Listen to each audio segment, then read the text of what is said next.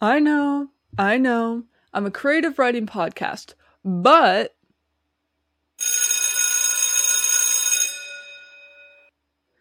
hear me out. Just because I talk about creative writing doesn't mean that I can't also talk about stocks. It is my podcast after all. Plus, even though I'm not a professional, I still have experience due to investing for the past year, and have also taken two accounting classes. So, with that acknowledged, please keep in mind that I'm no professional. I don't have a degree, so just listen to what I am sharing if you want to.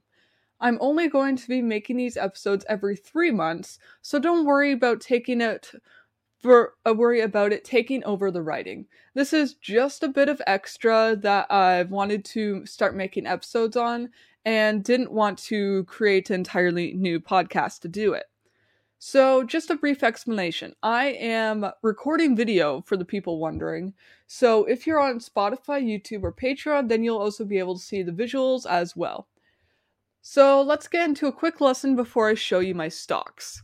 Now, when I turned 18, which was less than 2 months ago, I went to get myself a TFSA to start up for saving up for retirement, which for people who don't know stands for tax-free savings account, and it's the account that's used that Canadians use. However, I don't know what it's called in America. However, most people call it a tax-free investment account due to it being able to buy and sell stocks without fear of getting taxed on any of it. I technically have three TFSA accounts, one on my main bank, which I don't use because apparently the management fees are too high and would be a waste compared to other stocks on compared to other sites. And also, after I created my TFSA, I saw the portfolio items they were going to give me for the account.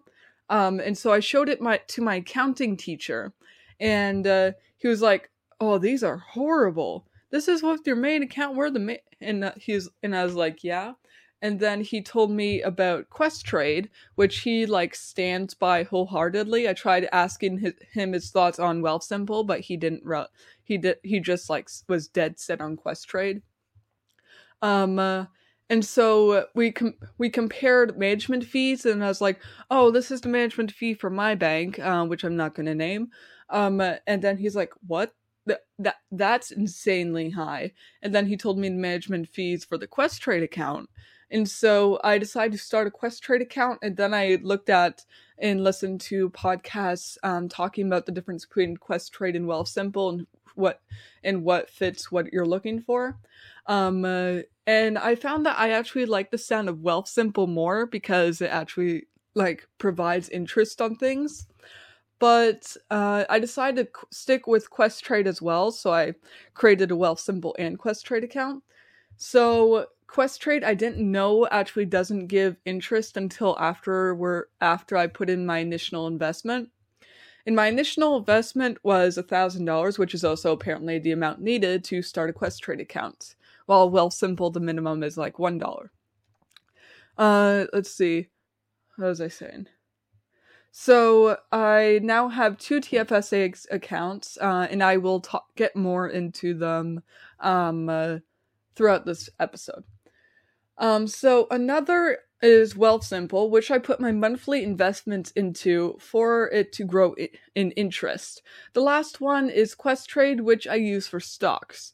There is no limit to how many TFSA accounts you can have. However, there is a yearly contribution limit decided every year by the CRA, or Canadian Revenue Agency. If you go over that limit, then you'll be taxed 1% for every month based on the amount that you went over until you withdraw the extra amount. So if you over contribute by $200, then every month you'll be taxed $2. And yeah, contribution limits do, however, carry over into the next year. So if you had $1,000, sorry, I hit my mic, $1,000 remaining from last year, and the limit this year is 6,500, then your total limit this year would be 7,500. You can see how much space you have remaining on the CRA sites However, they only update it twice a year, so it is recommended to keep track of your contributions yourself. Some people do this by either writing it down or creating a spreadsheet to keep track of it all. I use the spreadsheet option, which I will gladly share with you all in just a few moments. A lot of people recommend maxing out your contribution limit. However, they fail to acknowledge that majority of people cannot afford to do so. The way I'm doing it is by contributing $150 every month to Wealthsimple and contributing to Questrade whenever I want, or if I see a stock that I especially want to invest in. Questrade, unlike Wealthsimple, doesn't provide interest, so I don't invest in it as regularly. Oh, and I don't know if I had mentioned this yet, but opening multiple TFSA accounts doesn't mean that your contribution limit gets multiplied. It just all adds up together. So if you invest $100 in one TFSA and $100 in another, then your total contribution would be $200, meaning that your remaining contribution room is $6,300. There are also many things that can be held in TFSA, from cash to stocks, NFTs, cryptos, bonds, GICs, and so much more. Though on Questrade, the minimum investment to purchase a bond or GIC is $5,000. So best to just save up if you're planning on investing in it, and make sure to do your research. But what about the differences between RRSPs and TFSAs? Well, to start off, investing into a TFSA actually lowers the amount of taxes that you have to pay. So if you need to pay $500 in taxes, but invest $200 in your RRSP, then you'd only need to pay $300. However, unlike with a TFSA, an RRSP doesn't have a contribution limit. Well, sort of. Instead of having a set amount every year, it is instead decided by your income the previous year.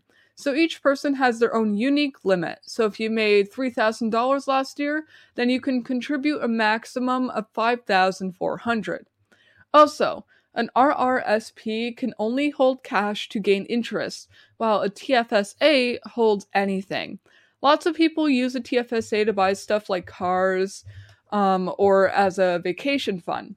However, I personally am using it towards retirement because I feel like that's the best option, because like the amount of years just builds it up even more. Meanwhile, a car would only be like 2-3 years if you're lucky. So I prefer using it for retirement. Though I will share this piece of my financial life plan with you all.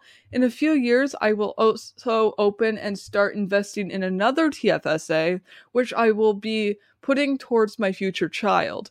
Basically, a few years before the child is born, I'll buy a GIC, preferably a 5-year one, and invest in it every month, like invest in the TFSA every month.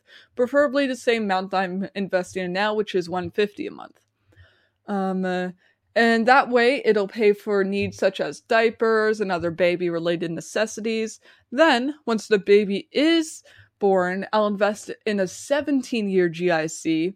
I won't tell the kid the plan that I have for them or how much money I'm saving for them. Then, on their 17th birthday, I will show them how much money I've saved for them and tell them that they'll have a year to decide what they'd like to do with the money. Then, on their 18th birthday, I will withdraw the cash and send it to them as a gift. Then, they can decide to either put it in a TFSA or RSP, put it into their savings account, or just buy stuff with it. Hopefully not as much as the last one. That way, they'll get a good head start into adulthood and won't end up being financially reliable on me or their father. And I will hopefully be inspired to be and they will hopefully be inspired to do the same for their children. There's so much more that I wish to teach you all. However, that can be learned in either future episodes, like at the start of each episode, I will provide a quick lesson, then go into my stocks and progress. You can also look into other podcasts that focus on finance, just like search up stuff like finance or what you wish to know, like GICs or TFSAs. Alright, now let's quickly change the frame. There we go. And show you guys what it got. So this is my Questrade account. This is what my total equity is with a few bit of cash remaining. Go over the trading.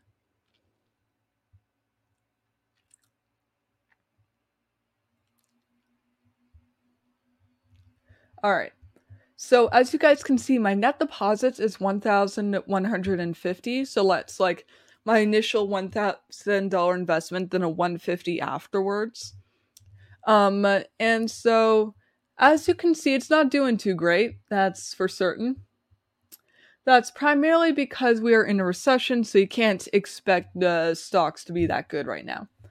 However, if you've also noticed that the amount of equity is much lower than my net deposits, and that is because of the management fee.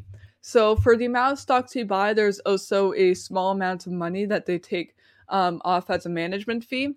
And so what I'm planning on doing is just letting my stocks grow up to a certain amount. So like Vanguard, I'm planning to let it grow up to like 400 and then I'm going to sell it.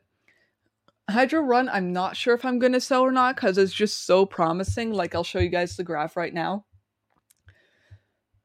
It's not as promising as Waste Management, but yeah, you can see that's going to be a steady gain. It doesn't look too bad. It gives out dividends, which I look for a lot. I want either cash or stock dividends, which, like, pretty sure those are the only two dividends. But anyway.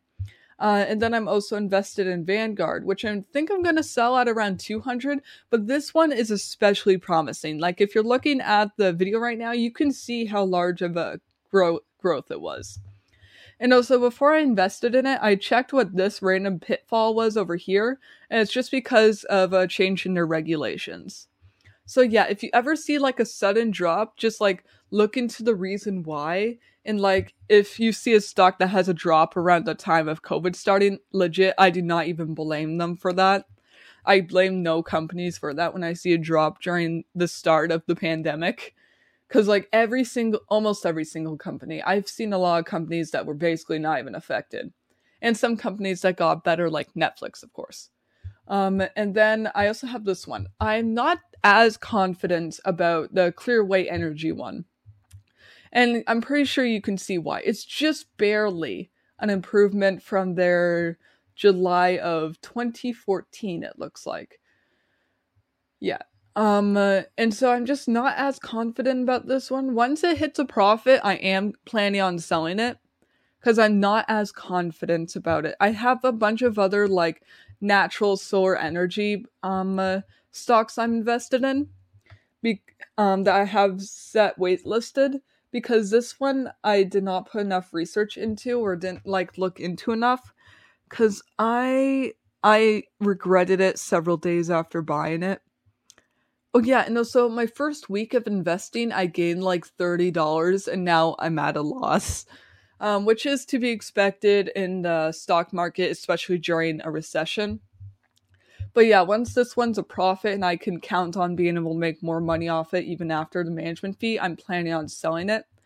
And the reason why I actually want to invest in natural energy sources is primarily because once we get rid of our non-renewable energies like fossil fuels, phosphorus, all that stuff. I think phosphorus is the correct word. Lithium, all that stuff. Then basically those stocks are going to drop right down. So I want to invest not only in renewable energy stocks because it's good for the environment, but I also want to invest in it because I know that sort of establishment is going to grow several times over in the future, long after the non-renewable sources are gone. Because once the non-renewable sources are gone, the renewable sources will have to take over in their place. And also you can see it right here. Like, not every single stock did worse at the start of COVID. For some reason, this one shot right up over the course of several months. Not even an entire year. I think that's like 10 months. It just went from $17 to $30, basically.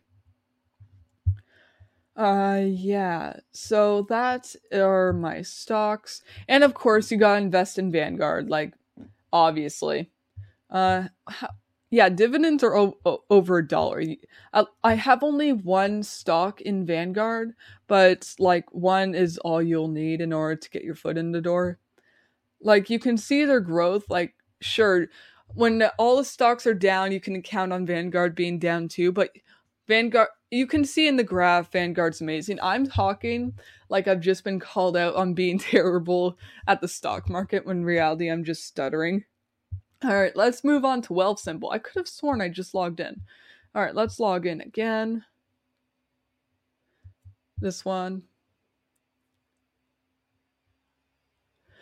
Alright, so this is the Wealthsimple, the one that I invest $150 in every month. As you can see, I've got only in month 2 now, because it turned 18 last month.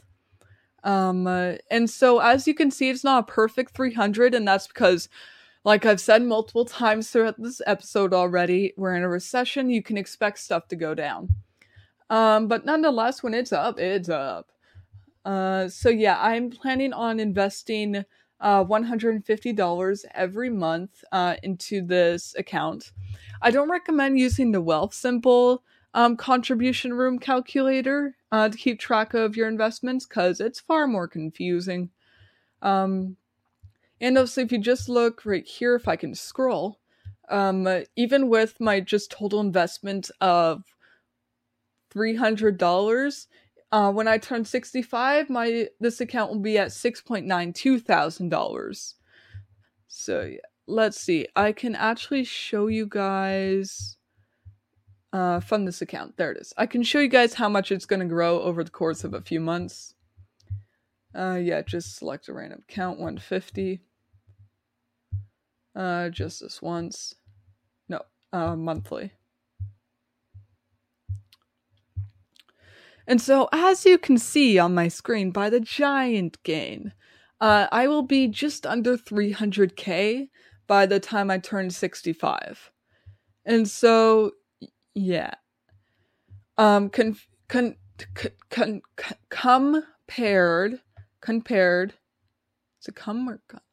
Compared to other banks like RBC, for instance. Let's see, RBC TFSA calculator. Because keep in mind, RBC also has like, what was I thinking of?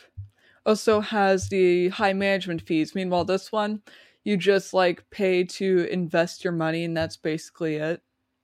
Sort of. There are some management fees here and there, but it's not really much. So let's see. Let's select Ontario, annual income. I don't remember what my annual income. Let's just type in some random numbers.